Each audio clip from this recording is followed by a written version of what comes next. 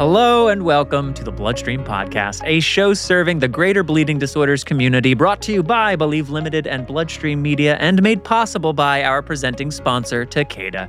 I am your patient advocate and host, Patrick James Lynch. And I am your healthcare advocate, nonprofit nerd, and other host, Amy Board, reminding you to please speak with a healthcare professional before making any treatment decisions. That would be a good idea. On today's show, gene therapy. Yes, again, what are we learning? Where are we right now? What are the experts saying? What are patients saying? What am I saying? What is Amy saying? What is Amy up to these days when it comes to gene therapy? Well, we're going to talk about that, and you'll hear my catch-up with blood brother and frequent flyer on the show, Luke Pembroke, on the brink of him leaving for, dare I say, the adventure of a lifetime.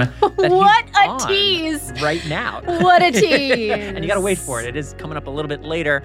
First, we have news producer and thalassemia advocate Nina Maria Baldalamenti, and she joins Amy for a great interview. And she lives up to her name. Oh, good. She's adorable, and that name, she's fantastic. So stick around for that. MASAC, the National Hemophilia Foundation's Medical and Scientific Advisory Council, they met for the first time in 2022 earlier this month. I fired up the old coffee pot and laptop to virtually join them in their East Coast meeting at 5 a.m. Pacific. That was a blast. That's insane. That's when I love to hear about science. Also, dear listeners, just so you know, PJL was psyched to be invited to the MASAC meeting. Yeah, I'm like saying, I had to wake up early, but I was actually really happy about it. I know you were psyched. And lastly, Joshua Sterling Bragg. He's back again with the season 1 finale of our Let's Talk Mental Health segment made possible by Sanofi. It's a packed show, so much to get to. Welcome to Bloodstream.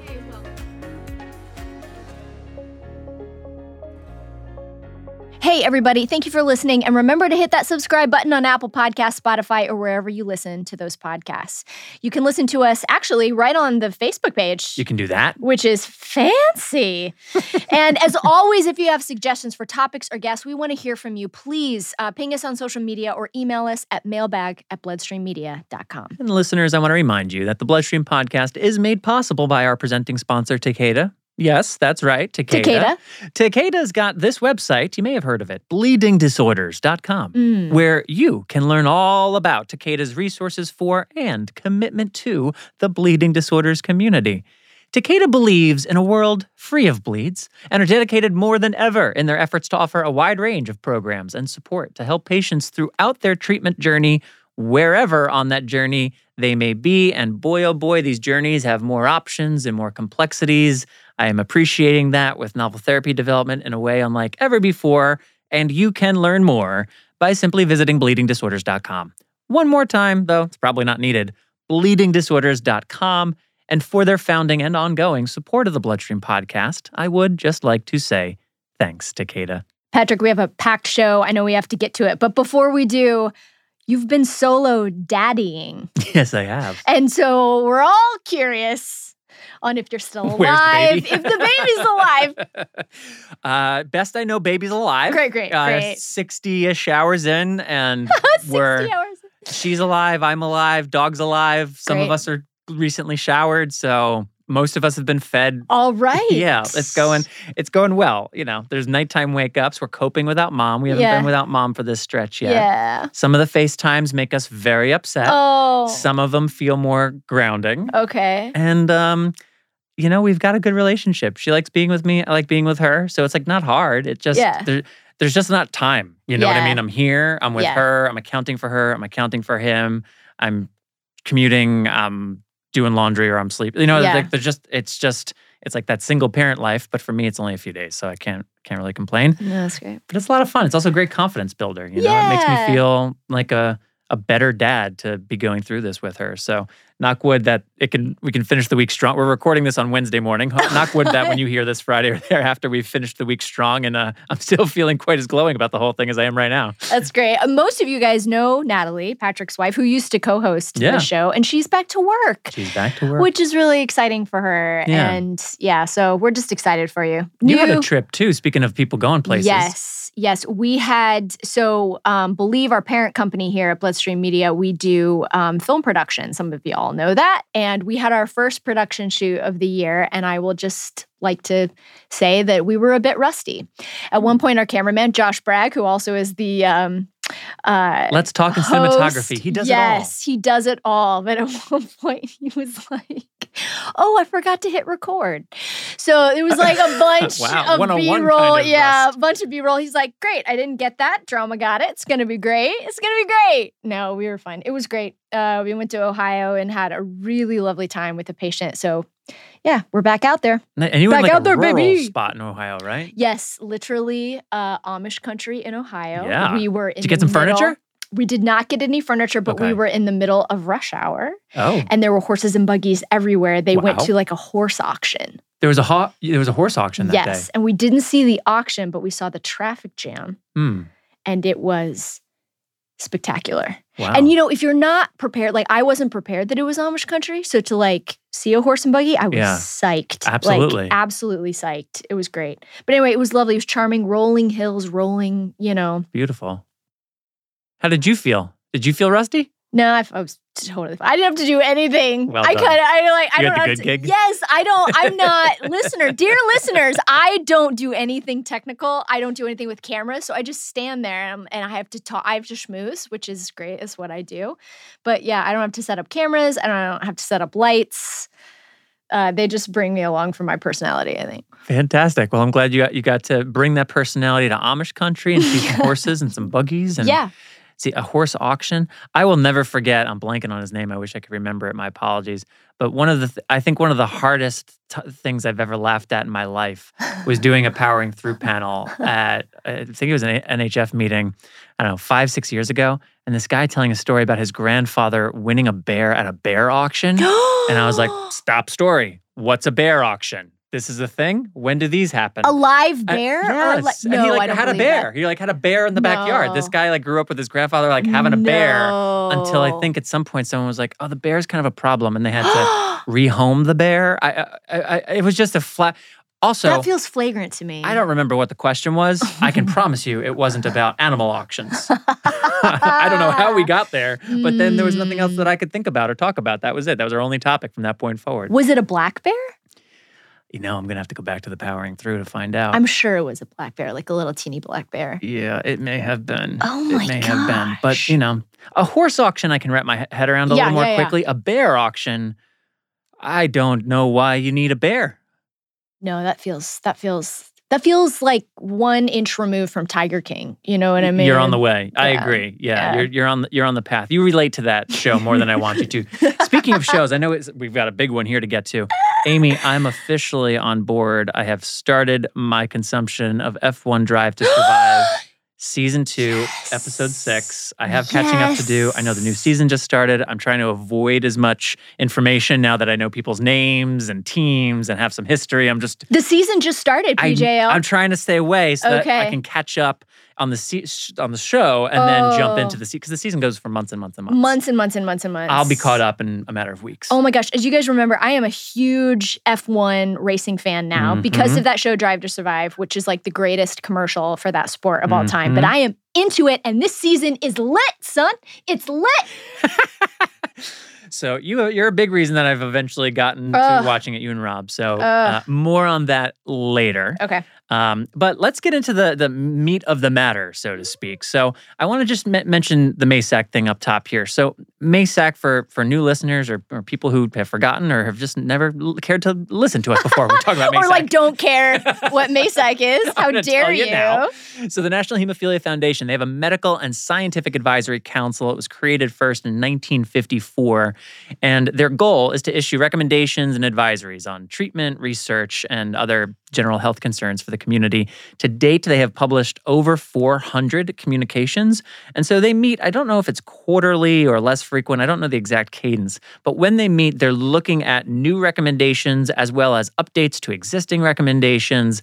Concerns are being raised. There were various advocates who were part of this meeting. I was just an observer, but there were also people who were there who are not on MASAC, but they wanted to bring forward to MASAC, hey, this is a thing that's happening and we're struggling with insurance companies because of this thing. If there was guidance from MASAC around it and something we could point to, then maybe we could, be better advocates. MASAC may say, well, in recommendation 267, we say this. Is that not working and why? Should we change it? Do we need a new thing? So that's what these meetings do. And it's a best of the best.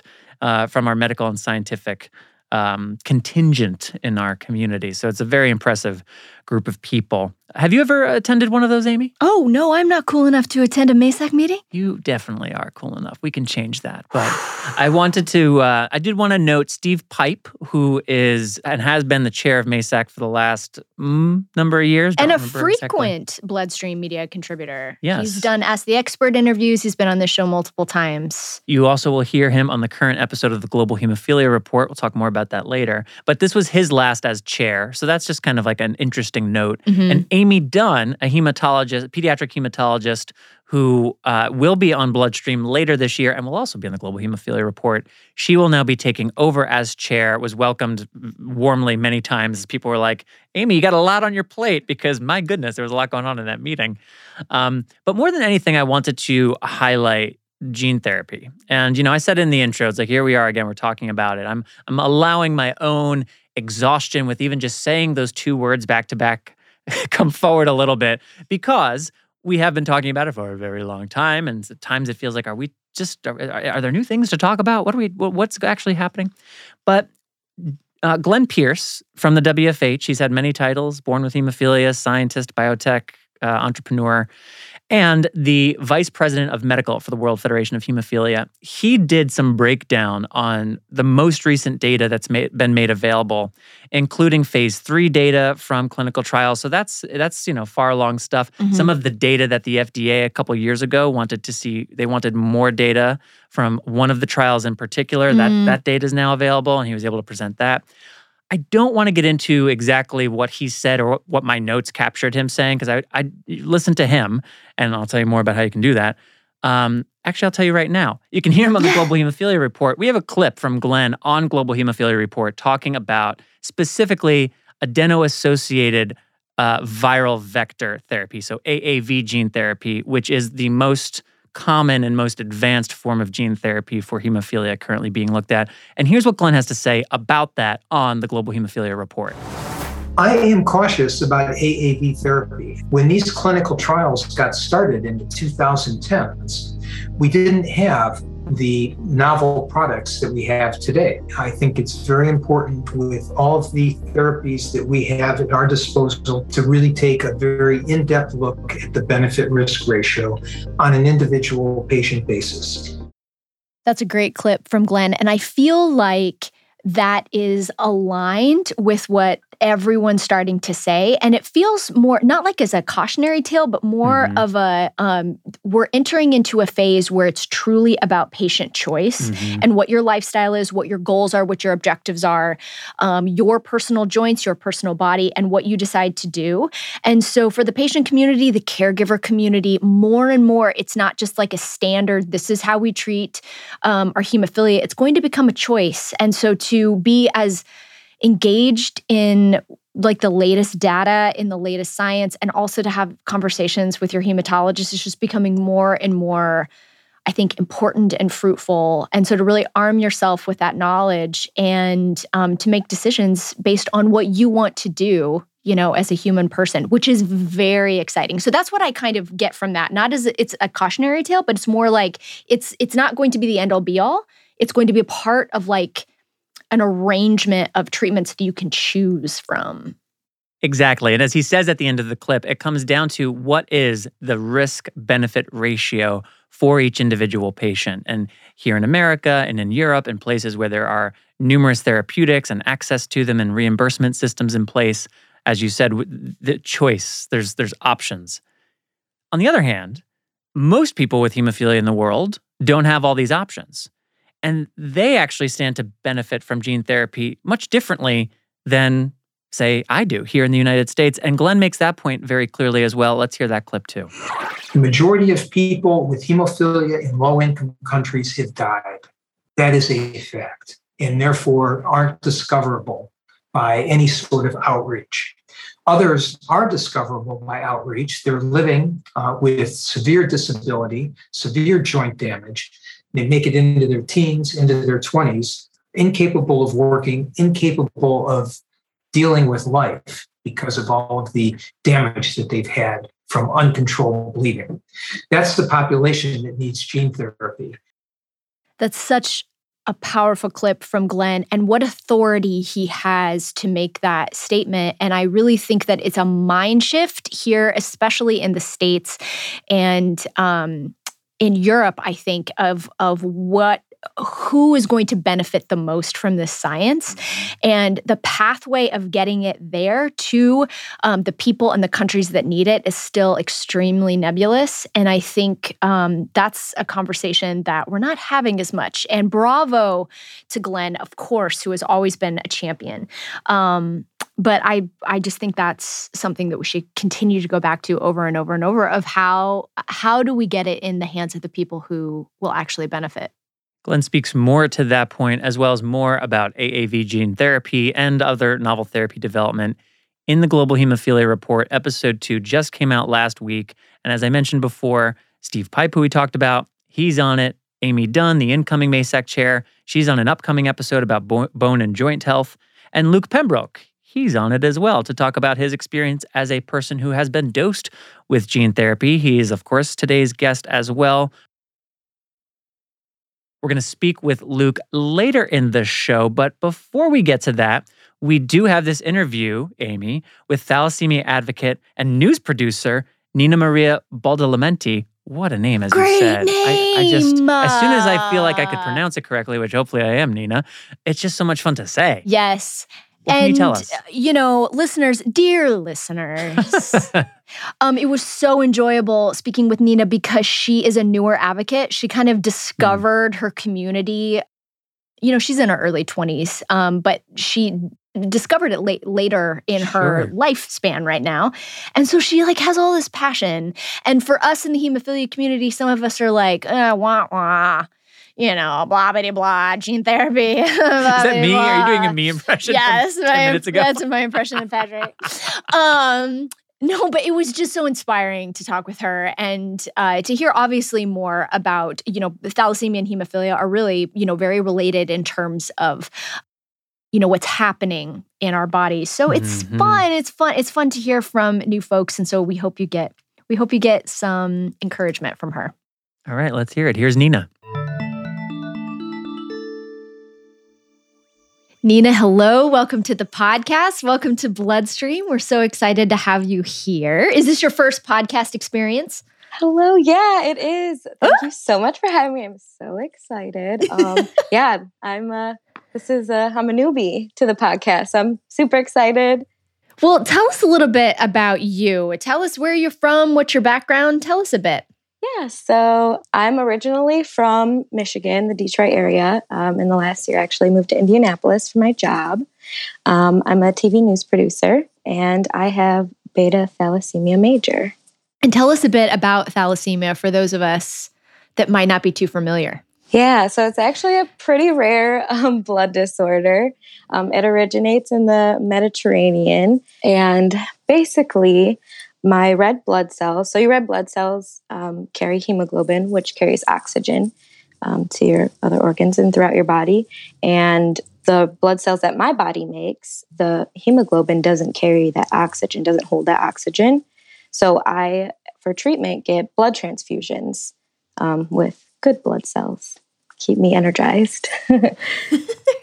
And what was your diagnosis like? Were you diagnosed as a child? Was it more late in life? Yeah, so I was a baby. I was, I believe, about 6 months old when I was diagnosed. And with thalassemia, you'll notice pretty early on because your body isn't getting that oxygen. It doesn't have what it needs, to live properly and to give your body what it needs. So, and they noticed that I, as a baby, I started acting lethargic and, just not as energetic. And so that's when they started doing tests and realized that I did have thalassemia and started treatment right away.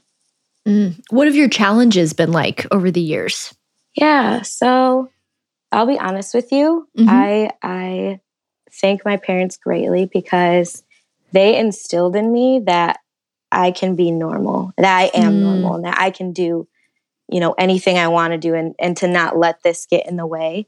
But of course, there are symptoms, there are obstacles that get in the way, but I never kind of let them, sure, they were challenges, but I never let them really take over. But, so I get transfusions about every 4 weeks.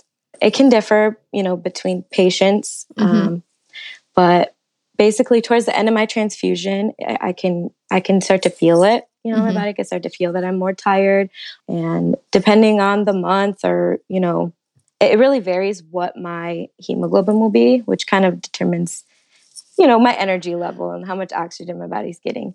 And on those months that it's lower, I can be kind of nauseous. I just feel it really all throughout my body. But luckily I've had really good treatment that we can kind of gauge, not to take it too far so that I feel like that.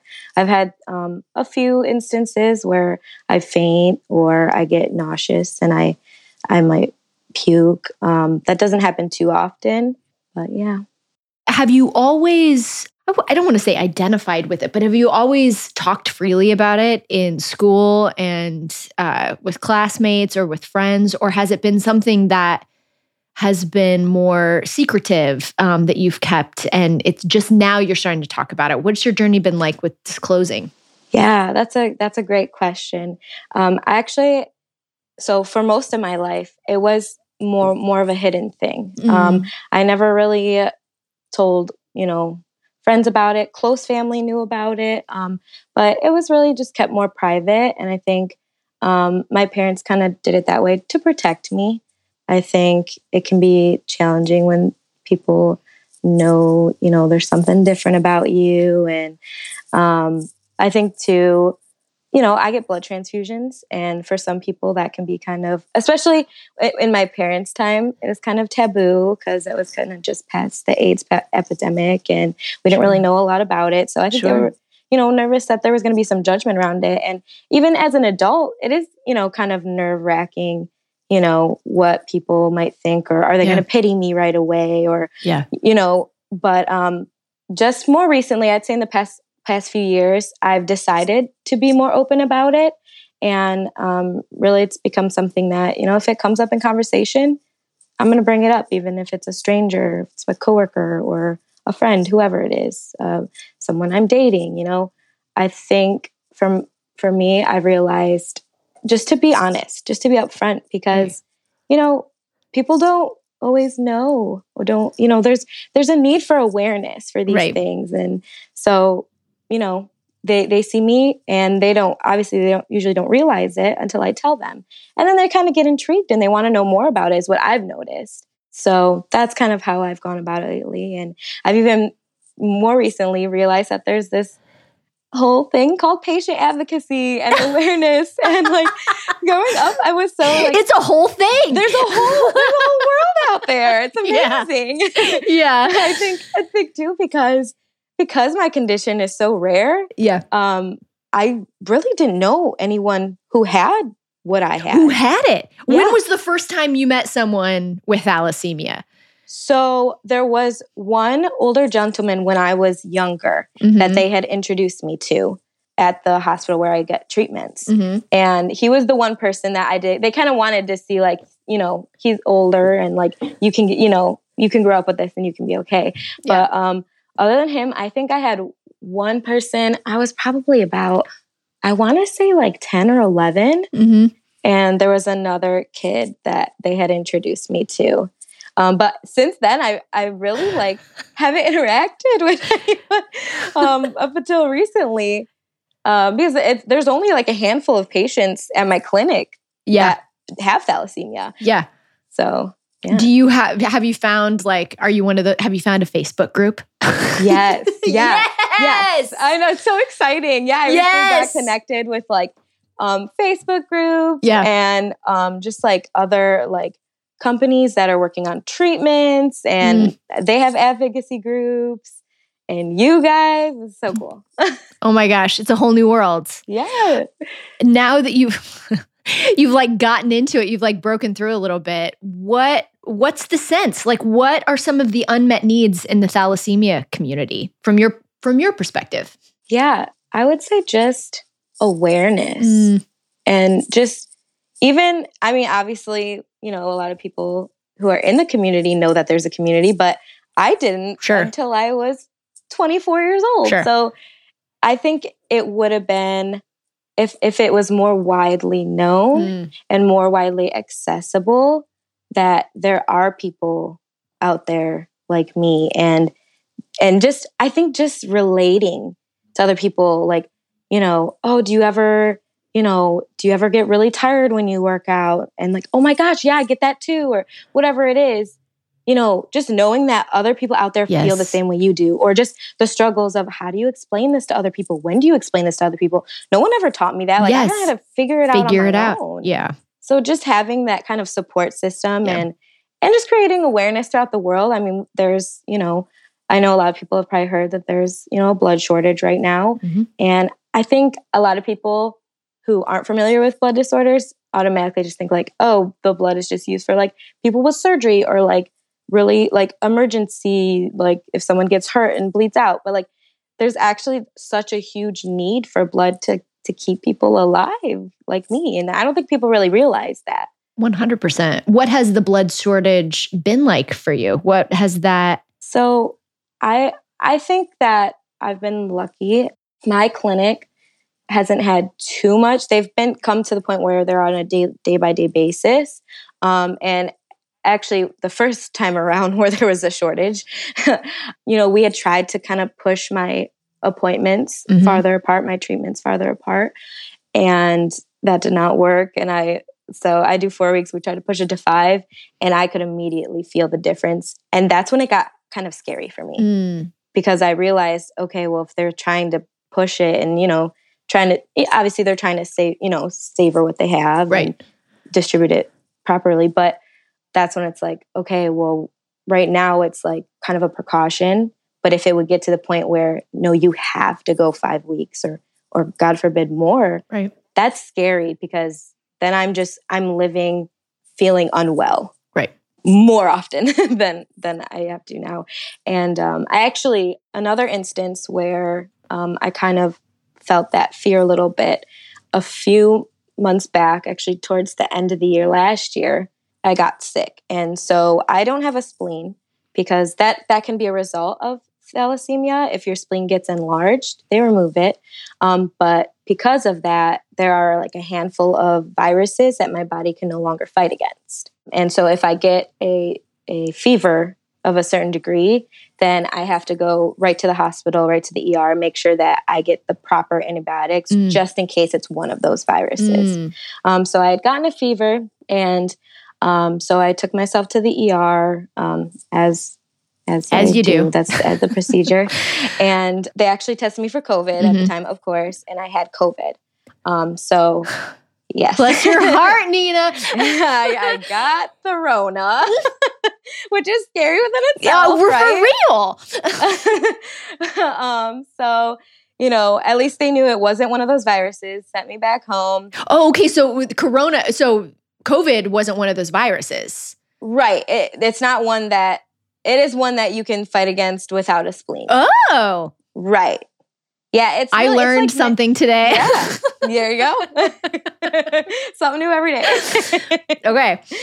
So they sent me back home, and I had COVID for about a week, and I could tell after that week and a half had passed, I could tell my body was tired. I could tell.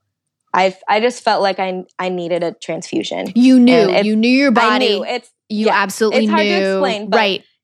Yeah. I've been through it before. I know what my body feels like when I need transfusion. I'm tired. I just feel off. My stomach. It's just a feeling. And I knew. And so I went back to the ER. I explained my situation. And so they test my hemoglobin, which is kind of how they gauge how much blood I need. And it was low, but because it wasn't under a certain amount, they wouldn't give me the blood because it wasn't at a dangerously low level that they felt like they needed to save it, in case there was a more severe situation where someone needed it.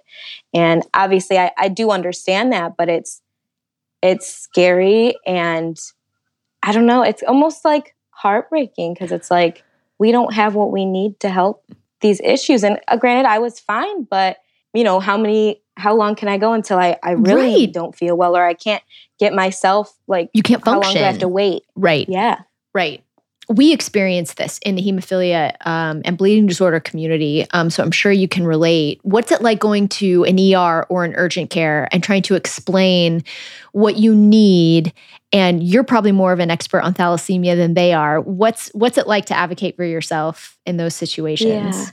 Yeah. So it is, it's kind of funny and weird to, when I go to like a different kind of doctor, or when I go to my family doctor or whatever it may be, even they, ask me, and they're curious because they don't know about it either. Yeah. And you go to the ER and they have an idea, but a lot of times I think they have to kind of do their own research. Is that unnerving? Is that terrifying? Yes, or are you just like used to it? You're just used to it. Yeah. So it is a little bit where it's like, it's scary when you have to explain yourself. And it's kind of like, are they going to understand what I'm going through? Are they going to understand what I need? Again, like in that situation where they couldn't treat me, it's kind of like I felt misunderstood almost, Mm-hmm. But luckily, I've had really great doctors and really great specialists, hematologists that have taken such good care of me. And I've had it for so long where I kind of got a grip on it. I know what I need. I know. And so because I can advocate for myself and because I am confident in my own understanding of what I need, that makes me feel better. In addition to, I have these doctors where I can call them and say, hey, can you help talk to this doctor and explain what I need? I've always had I just feel so lucky and so blessed with the physicians that I've had take care of me. They'll give me their cell phone number, and I can call them in the middle of the night when I'm not feeling well, and they're awake. They're telling me what I need to do. Go to the ER, give them my number. That's great. So That's luckily, great. That's wonderful. I want to thank you for sharing your story and to meet you. It's so fun to meet you. Yes. Just to kind of close, tell me a little bit about becoming a patient advocate. This is kind of like a new world. What has it meant to you, and what are you hoping that you can accomplish in the future? Yeah. It's so new to me, and it's so exciting. It's so exciting to explore this whole world. And I actually kind of my first little experience, I guess you could say, with patient advocacy was on a very minor level. But my doctor had explained to me, like, have you considered patient advocacy? And even within our own clinic, there are a lot of young kids that don't. So I get treated at a children's hospital, actually. And so there are a lot of kids there, and there are kids that have thalassemia. And he kind of explained, like, would you be interested in that? And I said, absolutely. And he said, I'm getting really goosebumps. I love that. It's the best thing in the whole wide world. Yes, it feels so good. So he actually asked me to speak to one of them. Oh. And it was almost, it just like blew my mind. Yeah. I don't know what I was expecting. Yeah. But I was almost surprised when he asked me questions like, can you drive? Or do you live alone? Do you have a job? Oh. And I'm like, what? At first thought you're like, oh, that's so silly. But no, it's not. Because he just wants to know that he can be normal. He's going to be normal. Yes.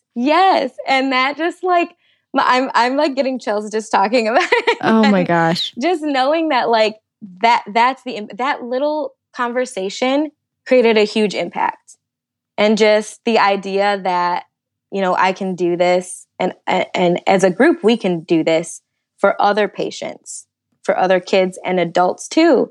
It's just so exciting to really, get into this world where we just understand each other and we can help each other out. And just, it's really about the little things, and it's about knowing someone's there to support you. Knowing someone understands what you're going through. Yes. You're not crazy. You're not alone. Yes.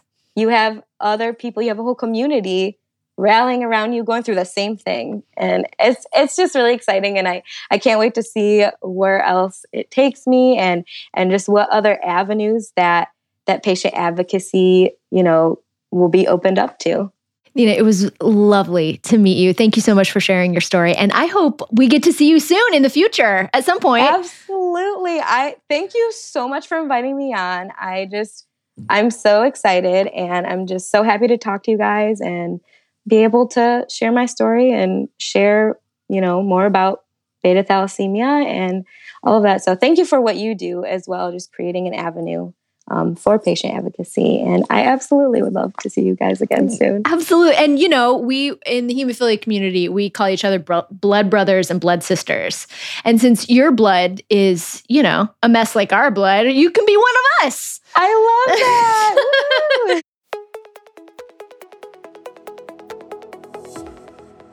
Isn't she great? Isn't she adorable? She has so much energy, and she was a good one. She was a really good one. Good find. Yes! All right, listeners, we are here. Let's Talk, Season 1, Segment 12 of 12. It's here with Josh Bragg is back. Let's Talk. Let's Talk's a partnership between Bloodstream Media and Sanofi and aims to create an environment where we can have open, honest conversations about mental health in the bleeding disorders community. For people living with or caring for someone with a bleeding disorder, the impact on mental health is largely invisible and not often discussed. Quick pause from the copy. I was on a conversation yesterday with Dana Francis, social worker from Northern California. He hosted men's groups back in the 80s during the contamination crisis. Social worker legend. Yeah, he just retired. He's featured in Let's Talk. I'm working with him on another project. And yesterday we just had a catch up because he and I actually have not done a hey, so tell me more about your story and your humanity and just connecting. We spent the majority of our hour talking actually specifically about masculinity, but as a drop down from mental health and mental illness. And I ended it saying, can you make sure to call me again in 3 weeks and let's just keep doing this because we need to keep having these kinds of conversations. And that's exactly what we're trying to do here with Let's Talk in partnership with Sanofi. Let's Talk shares tips on how to care for you or your loved one's mental health and strives to eliminate the stigma associated with this discussion within the bleeding disorders community and beyond. And now over to Josh for the finale to Season 1 of Let's Talk. Time is a funny thing. It's the same all over the world, but depending on where you stand at any given moment, it's completely different everywhere that you're not.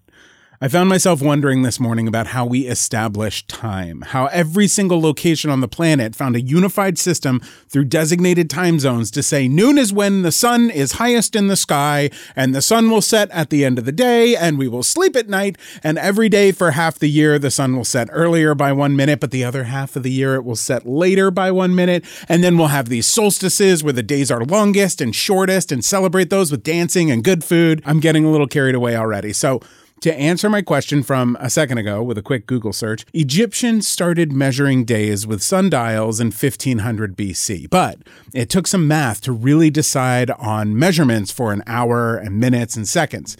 So it wasn't until 1400 years later that a man named Hipparchus decided on dividing time into 12 hours of light and 12 hours of dark based on the equinox. And then almost 2,000 years later was when we invented time zones in order to make train schedules more accurate. And all this is fascinating and certainly has shed a lot of light on my morning pre-coffee thoughts. But the truth of the matter is, this isn't even the kind of time I want to talk about today. Whew. Let's talk.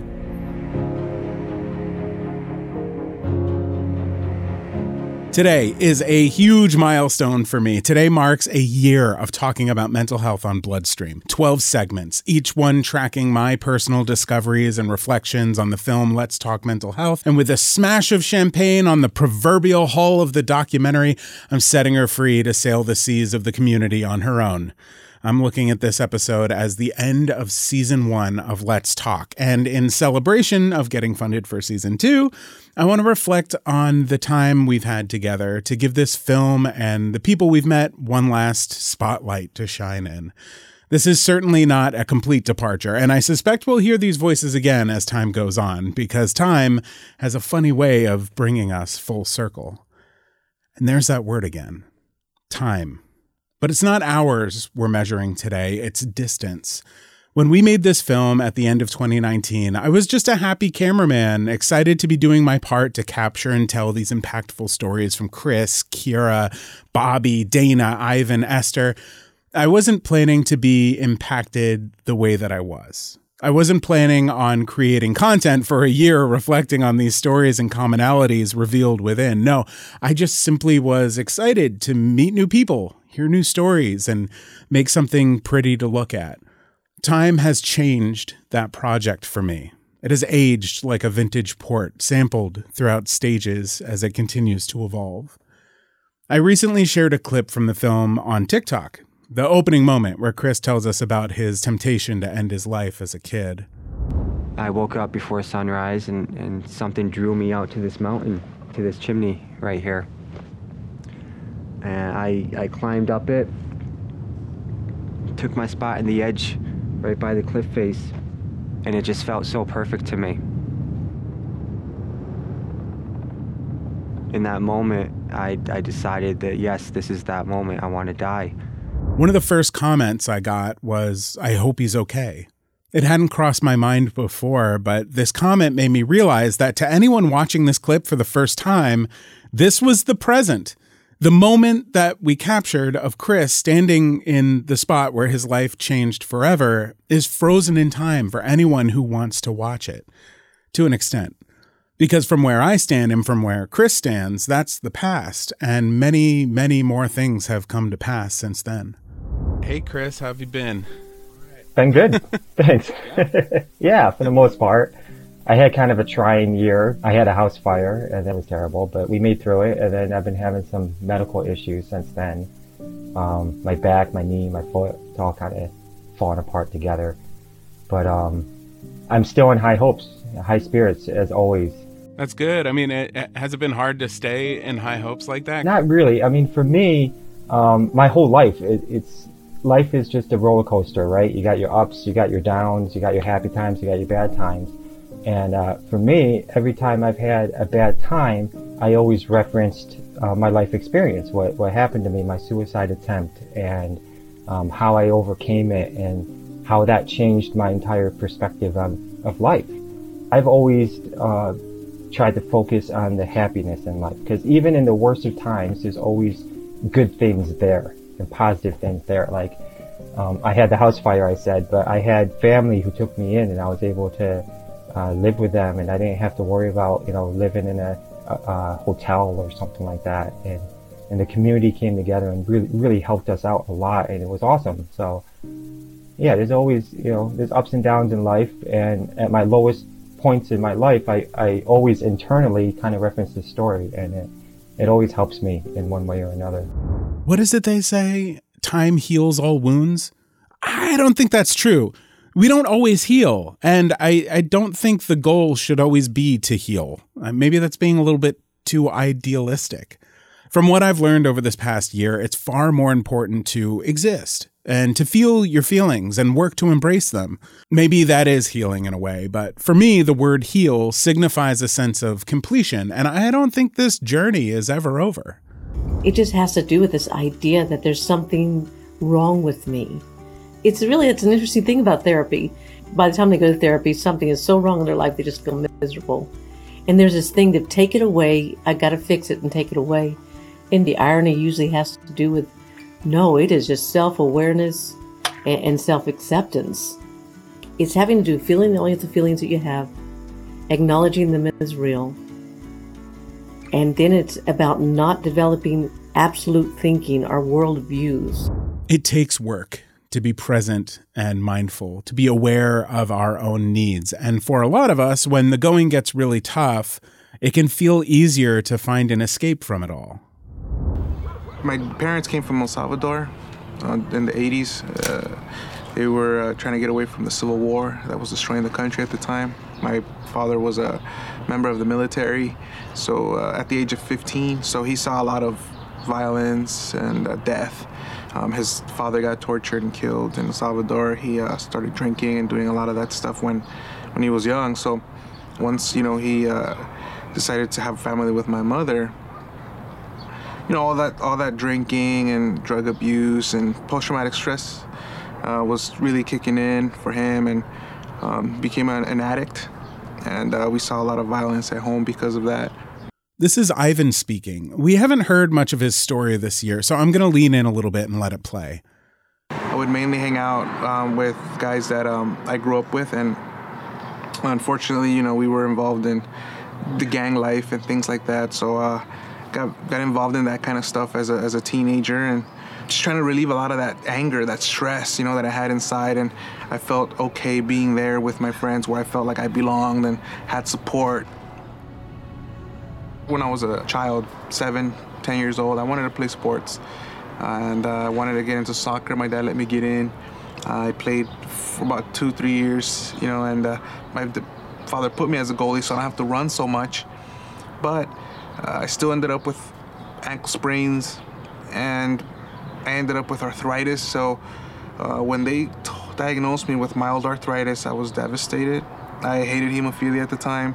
I felt almost like if my life was over because I really wanted to play sports. I wanted to, be a professional soccer player at the time. Once that got taken away, all that energy that I had got put into that gang life. Things can feel so critical when we're young. In our teenage years, decisions feel like life and death, and that can lead to thoughts of self-harm, or like Ivan, to finding support in unlikely places. When I was in high school, all I wanted to do was hang out with my skateboarding friends. We wore super baggy jeans, sported chains on our wallets, and painted our hair green from time to time. We were always getting kicked out of business complexes and strip malls for destroying property with our skateboards and blasting punk music too loud. With time and personal growth, I found my path was leading me away from being rebellious as a youth, and eventually it came time to grow up and get my priorities straight. I got a job and then an apartment and started working towards defining a future for myself. My path forward felt murky for a really long time, but eventually, with patience and determination, that existential fog started to lift. But that's not always the case. Occasionally, something surprising comes along, and suddenly the path forward becomes as clear as day, reaching straight over the horizon. You always go through stages, I guess, in life. When I was 18 years old and I had my daughter and my wife, I was young. I was kind of scared. Wasn't sure what to expect. But I knew that I had to work, and I had to take care of my family. And that's what really kept me going. I felt that I wasn't happy with my life at the time. And then, when you go through that moment of, seeing that little human that you just created, especially her being a girl, at the time I was, 18 and still involved in the gangs. I thought I was a hard ass. I thought I was tough. I never thought that something, could kind of soften me up in a way, make me feel good inside, give me some burst of hope in a way. And my daughter did that. I got myself back into school, started working as an ophthalmology technician, kept on moving forward from there. But I had many times in my life where I kind of look back and just think and meditate about how I'm doing with myself. Am I progressing? Am I doing the right thing for me and my family? Tracking progress takes time. It takes focus. It takes determination. We have to take an active part each day in who we want to be, and we can only benefit from acknowledging that we might not be able to control how it all turns out. I've had tremendous ups and downs this past year, and what I have learned through all of these moments of reflection and self-doubt, through times of mental instability and then stunning clarity, is that talking about it really, truly helps. Seasons change, and as we enter season 2 of Let's Talk, I'm going to be introducing you to some amazing new people. We're going to talk about different stages of life, from birth to death and everything in between. We're going to talk about relationships and growth, exploration, and intense suffering. And as always, what I can promise is that it'll never get too scary, and we'll always approach this with caution and curiosity and a desire for positive change and growth. Thank you to all of the contributors to the Let's Talk mental health documentary, to Debbie De La Riva, and to Amy and Patrick for allowing me the space to talk about these things. Talking can be so healing. If you want to learn more about how you can work on your mental health, if you'd like some resources, or you want to dive deeper into the documentary yourself, visit letstalkmh.org and click resources. I couldn't be more excited for where we're going next, but that, my friends, will have to wait until next time.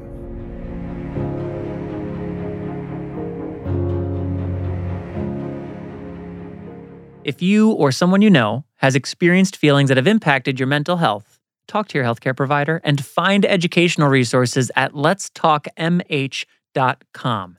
And thank you, Sanofi, for making Let's Talk possible. Thank you, Josh, for leading the way. And listeners, remember, fret not, Let's Talk will continue next month with Season 2's introduction, and you'll also be treated to the first installment of our latest segment, The Well, which you heard Josh talk a bit about last time on the show. It's led by Flow's Jessica Lauren Richmond, and it premieres on our very next episode going live on April 8th, so look forward to that as well. That is exciting. Hey, your conversation with Luke Pembroke is coming up next. Yes, it is. And I just wanted to share that I love Luke. I love that he continues to be so eloquent with his experience with gene therapy. And obviously it's a rarity that he's able to do that. But I also just wanted to mention for listeners to actually check out the Global Hemophilia Report, where you can hear Luke. And don't be turned off that it's like for scientists or for researchers or for hematologists. Mm-hmm. You know, we talked a little bit about the gene therapy thing, that it's important for us to be educated. And it's just a really, I'm going to use like a corporate word, but it's a digestible way to get information on the latest data, rather. And so Luke is a great get. So make sure to listen to the full episode. We'll have this little baby interview with Luke so you can get a tease. But it's worth your time. Thank you, Amy. I would agree. And so enjoy this baby interview with Luke. And then when you're done with that, go enjoy him and other people you've heard us talk about today on the Global Hemophilia Report. But first, Luke Pembroke.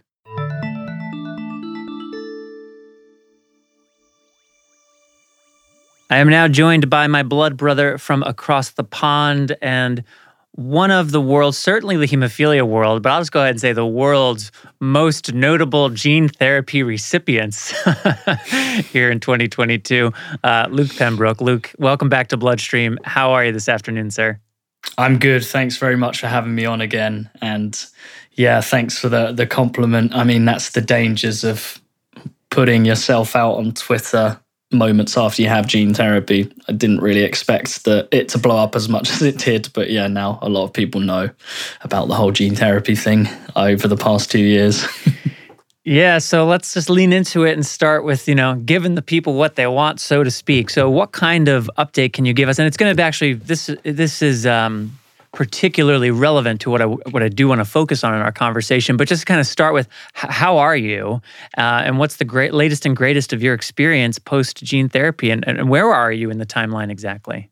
So overall, I'm feeling good. I mean, looking back, it's been a tiring 2 years for many reasons, but that right there sort of lets you know where I am at. It was recently my 2-year anniversary since receiving gene therapy, which is crazy to think because wild. Remember that first year, 2020, even the first 6 months having had gene therapy in February and then moving forwards felt so long, being trapped in isolation and then trying to think of 2021, which seemingly went by in the blink of an eye for me, trying to get perspective on what 2 years post gene therapy really means it's really strange to think it's already been that long. I know in the context of gene therapy, it's not a long time, but for me, it's a pretty significant chunk of my life, and a very significant moment in my life as well. So, yeah, it's cool to be at the 2-year mark as well, as that now means my clinic visits go down to once every 6 months. So I'm basically back on the same schedule of visits that I was pre-gene therapy. So I feel like now I can finally start to say that. How often had it been recently? So for the vast majority of 2021, it was about once every month. And then prior to that, it was sort that's of enough. it was multiple times a week initially, then it was weekly, then it was bi-weekly, then it was once every sort of 3 weeks, and then it became once every month around probably March last year, and then it was monthly from then on, which, on the face of it doesn't seem that much, but when you're having a busy month and you've got a lot of stuff planned in work and personal life, and finally being able to be allowed to do things now and again, that monthly visit was just like, I've got to go to the center again. It's a monthly visit. I've got to go in and have that all done. And they're fairly efficient visits. My center are very good to me, and I'm continue to be treated like a VIP whenever I go in. So, I always joke and say that it basically became my second home over the past 2 years. But yeah, I'm very much looking forward to fast pass lane, like, oh, here he is, just go. Exactly. So yeah, I'm looking forward to only having to go in once every 6 months, because that's how it was before gene therapy. So things are back to quote unquote normal, I guess, in a way. You said something a couple of weeks ago, I think when we were talking personally off mic, you said something about how, given the pandemic, it really took a while before you could actually have an opportunity to quote unquote test drive, your life in this post-gene therapy infusion. Like, what was actually different when you weren't just confined to your apartment and having to constantly go to the clinic for checkups and such? When did that start to change, and what does that look like? I imagine now in 2022, 2 years post-transplant, given where we are related to COVID and all the rest, I imagine now there's even more opportunity for you to test drive life post-gene therapy. But when did that start to shift for you? Yeah, absolutely. Quickly, because I know it's what the people really want to hear before I dive into that, but I forgot to mention it in the last part. My factor levels at the moment. Yeah, I was like, I've forgotten to say it. Factor levels at the moment are sort of within the 20 to 25%. They fluctuate around there. So they're pretty confident I've stabilized there for now, and long may it continue, I hope. But I'll have to say that's a good level for me on the face of it, in terms of getting to test drive the gene therapy, as you say, that previous year of not really having a chance, the first year of having gene therapy. But I'd say when I really started to put gene therapy to the test and the world allowed for it, would have been around springtime last year. So probably around April, May. And the Euros tournament was on, and England were doing very well. So there were many games that we sadly lost in the final, but it meant that we were in pretty much all the games throughout the entire tournament going on through the summer. And it meant that I was able to go to the pub with my friends, and all of a sudden realizing, oh, wow, I don't have to take a treatment when I leave the house. And it happened multiple times. I'd be going down the stairs in my apartment block and just be like, oh, I haven't taken my factor, have I? And then suddenly your brain goes, no, because you don't need to, which is really cool. And I enjoyed getting surprised by that every time. And then I started running more regularly. I used to really enjoy running when I was younger. And then my ankle gave me so much grief that it wouldn't really be comfortable enough to do it, or I'd just be really hesitant about causing more damage or having a bleed. I signed up to a personal trainer and started going to the gym really regularly, and squatting more than my body weight, doing all these things that I would have had this kind of anxiety or niggling away in the back of my mind around, is the haemophilia going to be a problem? And I know I could have probably done that whilst on prophy, but I think the sort of mental benefit of having gene therapy in the tank is something that I didn't really expect to have as much of an impact on me as it has. So that's been really cool. And it took a while to get used to it, going to the gym and lifting heavier weights and getting DOMs or getting a bit of ankle pain from just sort of needing to wake the joint up and get some mobility into it. It's easy to go, oh, am I going to cause a problem here? Am I going to cause a bleed? And how much can I push this? And it eventually got to the point where I found earlier in the day, I was waking up and I had my, arthritic joints and my left ankle's playing me up and it's painful to walk around on it. But I say to myself, I need to get into the gym. I've got a session today. And it was crazy coming out of the gym in less pain than I did going into it, because the actual benefit of being able to do that exercise really helped. And, I'm not saying that gene therapy is this magic wonder drug that means you'll suddenly be really dedicated to go to the gym. You still have to do that yourself. But it's been nice starting to get used to that perhaps security blanket that gene therapy could be for me, when in the past that security blanket was, doing prophylaxis 3 times a week, and having to take the time out to do that was always a bit of a bore, to say the least. Mm-hmm. And I'm hearing the opening up of possibilities. No, gene therapy is not going to change your mental attitude toward fitness or exercise, but it may open up in your mind the possibility of fitness and exercise in a way it didn't previously exist. And that's significant, that's substantial. And when we talk about quality of life, to me, that's what we're talking about. It's the opportunity to live a more unbound life, a life more free of hemophilia. If we simply stop bleeding episodes from occurring, spontaneous ones anyway, we're not doing the whole job, all right? There's that mental component, and as you speak about the benefit of gene therapy, the mental component seems as strong as the actual physiological to me. Can you share, so I've got some insider information. I know that you've got something coming up imminently here that I don't think would have been on your horizon, would it not have been for gene therapy. Can you share a little bit about Luke's big adventure that's coming up? Yeah, so I decided last year that it had been too long since I traveled, and instead of booking a nice luxurious holiday, I decided that I was going to go spend 2 months in the Amazon jungle with a research foundation that do a lot of conservation work out there. And I was lucky enough to visit the Amazon jungle about 10, 11 years ago on a short trip, and we spent about 8 days or 7 or 8 days in the Amazon. And that was back when I was on plasma-derived factor, and the whole trying to keep factor cool in the middle of a jungle, which didn't even have a fridge, was an interesting one.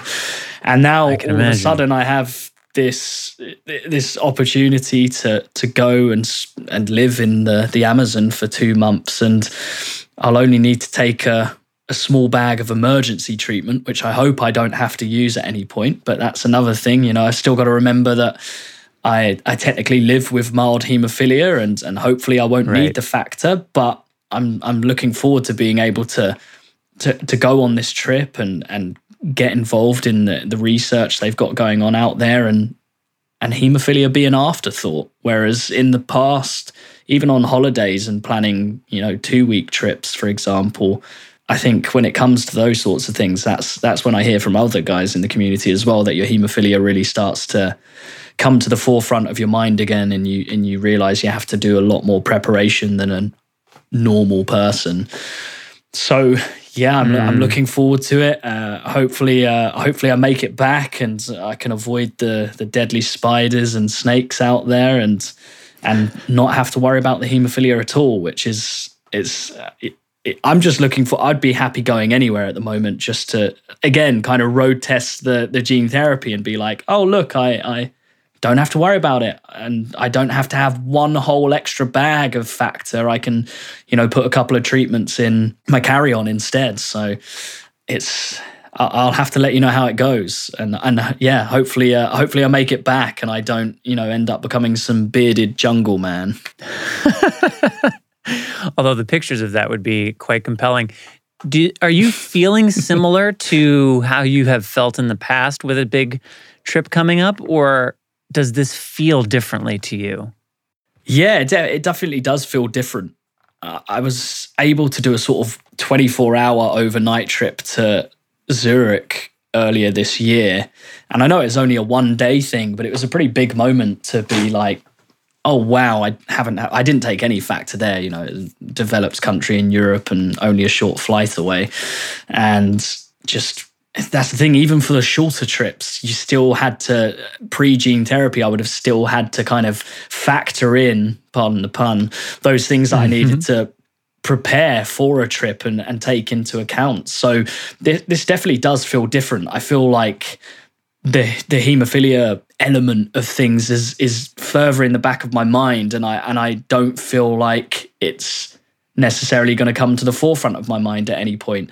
You know, I'll do the necessary prep for it, but it's nowhere near as, it feels like it's going to be nowhere near as big a part than it would have been in the past. And I've sorted out hiking the Inca Trail at the end of the trip. And again, being like, oh, wow, you know, it's a 4-day trek and 3 nights, and I won't have to be, you know, sitting in a tent on the Inca Trail trying to find a vein to get my factor in. I mean, part of me did kind of relish that. I was a bit of a showman for being like, yeah, look where I can do my factor. And I guess part of me will miss that, just so I won't have any cool pictures for the Instagram, looking really cool, nailing that vein. But that's I think you'll be able to find nice problem to not have anymore. 100%. And the Amazon is filled with opportunities for cool pictures to populate Instagram with. You don't need to access your vein, though. Appreciate that you were always willing to do that.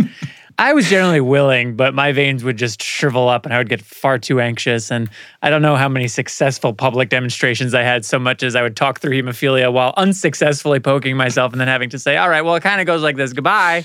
So that's been my take of that situation. What does this mean for your life, though, beyond just this year? So 2 years, not a long time, but long enough now that it's not brand new. But we've also been semi-trapped globally for the duration of this period. You have this big trip coming up here in just a matter of weeks. You'll get back from that. And then what does this mean? What does gene therapy in your life and what you're experiencing mean for where you go from here?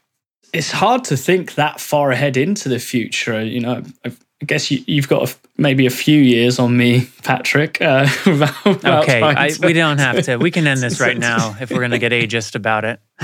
Yeah, sorry. I wanted to approach that one delicately, but I guess it's one of those things. It's like that interview question, where do you see yourself in 5 years? And it's such a weird question to be asked. I always find it, I'm not really someone who plans massively in advance with lots of things.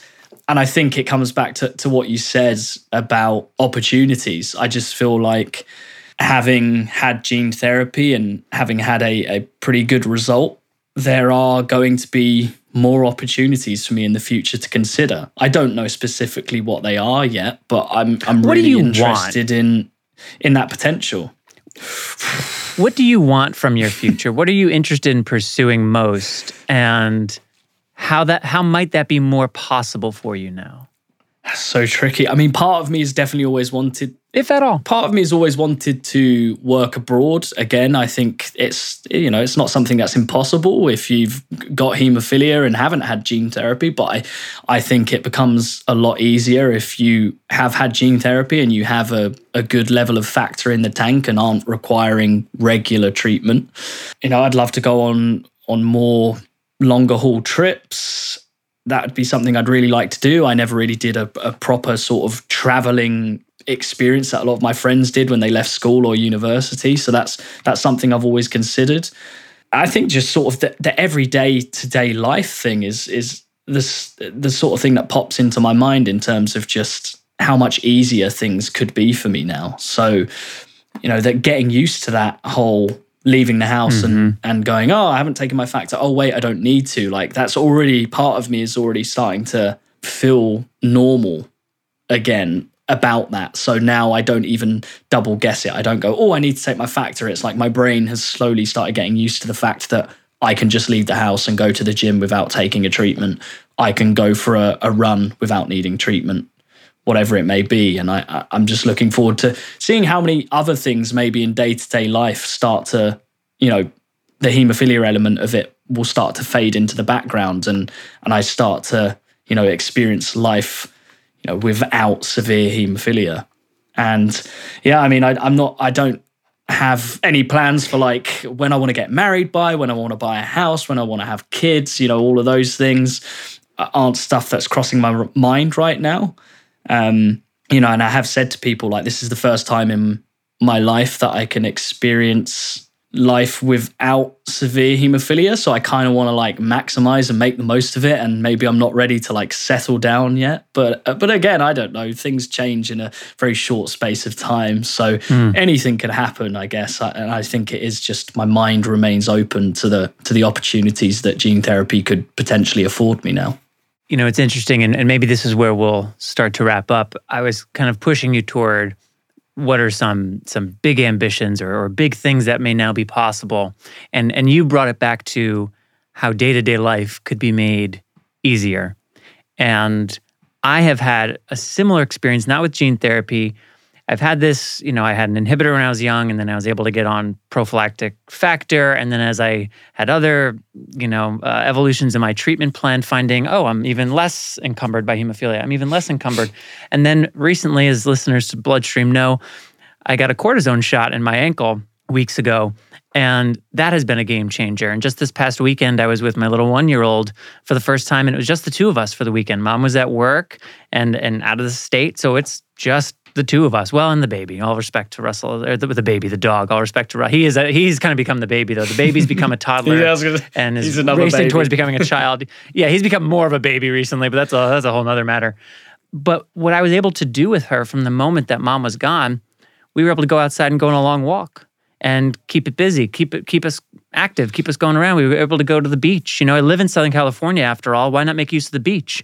Well, it's not easy for me with generally carrying a baby and a dog, and it puts a lot of stress on my ankles. And I was able to do a lot of activity this weekend because of what's going on in my ankle right now. And I appreciate that while these evolutions to our treatment may enable the top end of our potential in a way that we just previously couldn't realize. You can now travel for work in interesting ways that you couldn't previously.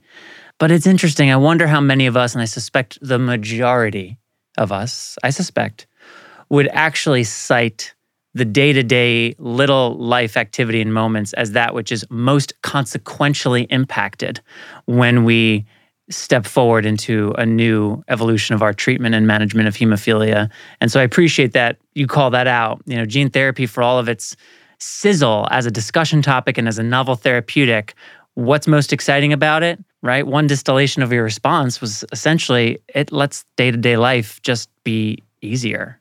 And that's remarkable. Yeah, absolutely.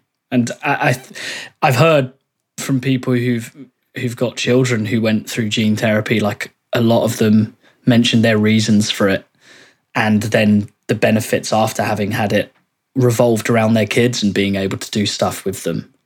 And I think, it's just very, very human things that are important to people. And, like you say, there's all this sizzle around gene therapy and, what could it mean? What is the amazing things you could go on to do? And I think those little things are just as important. And I think that really emphasizes just how much hemophilia does potentially have an impact day to day. But as a community, we're just very good at sort of dusting ourselves off and cracking on and getting on with things. And, it's hemophilia, but it's part of my life and I just deal with it. But we've never known anything different. So all of a sudden to experience something different is a big deal. And I'd also preface it with the fact that, I was fortunate enough to, be born in the UK at the right time and still have had access to pretty good treatment for most of my life. And I think when I think of bigger ambitions and things that I'd like to go on to do, I'd like to think that even if I still had severe hemophilia, I wouldn't let that stop me. And I think hemophilia, in a way, having it has also been a big driver to carry on and try and, prove people wrong and achieve things. And I don't think I've lost that side of things now that I've had gene therapy. If anything, I'm more fueled by the fact that I think genetic medicine has such huge potential for the bleeding disorders community, but also the wider rare disease community, where there are people who arguably need an intervention like gene therapy way more than people with hemophilia. And I think since having gene therapy, thinking of big future ambitions is to really sort of place myself as a leading advocate for this technology in the community. And, obviously with a balanced, measured way of talking about it, but I'd love to see it continue to develop and impact more people's lives. And just because I've had gene therapy does not mean I am checking out from the haemophilia community. If anything, quite the opposite. And I'm involved, and I want to try and contribute to that conversation. Well, and speaking of, you've done just that with the Global Hemophilia Report. Episode 2 on novel therapies, including gene therapy, is available right now. Go to bloodstreammedia.com, check out the Global Hemophilia Report, or look up Global Hemophilia Report anywhere you find your podcasts. You will hear Luke contribute to that episode. You can also hear Luke and I on the HemeNet podcast. If you check out HemeNet's HemeCast podcast, we'll have a link in the program notes. Luke and I recently did a conversation for that show as well. Luke, I know you're out of town almost immediately here, but when you come back later in the spring, early summer, let's have you back on the show. Let's give ourselves some time, and we'd just love to hear about the experiences. So maybe you won't be able to take pictures of yourself, hitting a vein by a tree or something, but maybe you can journal about all the little moments that you want to make sure to talk about when you come back, and we'll have you on Bloodstream to share them with us. Absolutely. Looking forward to it, and hopefully I'll see many of your listeners and yourself at WFH. Thanks again to Luke for joining me here on Bloodstream and for contributing to the Global Hemophilia Report as well.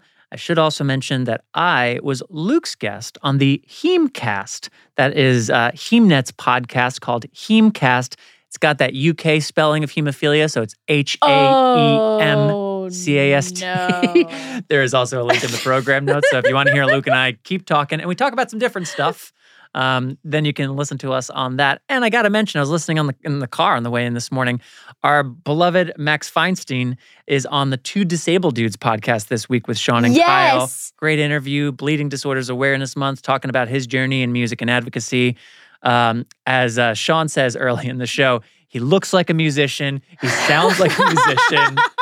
And it's 100% true. Max and his full Max on the Two Disabled Dudes podcast. Go listen to that. Thank you, Nina Maria. Thank you, Josh, for your contributions. Thank you, Sanofi, for your support. And of course, thank you to our presenting sponsor, Takeda. I thought we were going to cut that, but maybe we're not going to cut that. Nope. We'll leave it in. Amy, what's happening next time on Bloodstream? We have so much stuff coming up in the next several weeks. It's almost ridiculous. Next episode, you're going to get some stuff. You're going to get some more thalassemia stuff. Oh, you're on a run. Oh, we're on a run. That community is great. We'll also hear from Brian O'Mahony, legend. And then we'll talk about hemophilia in particular on social media, which I am very excited to get into. And then we're going to be at HFA.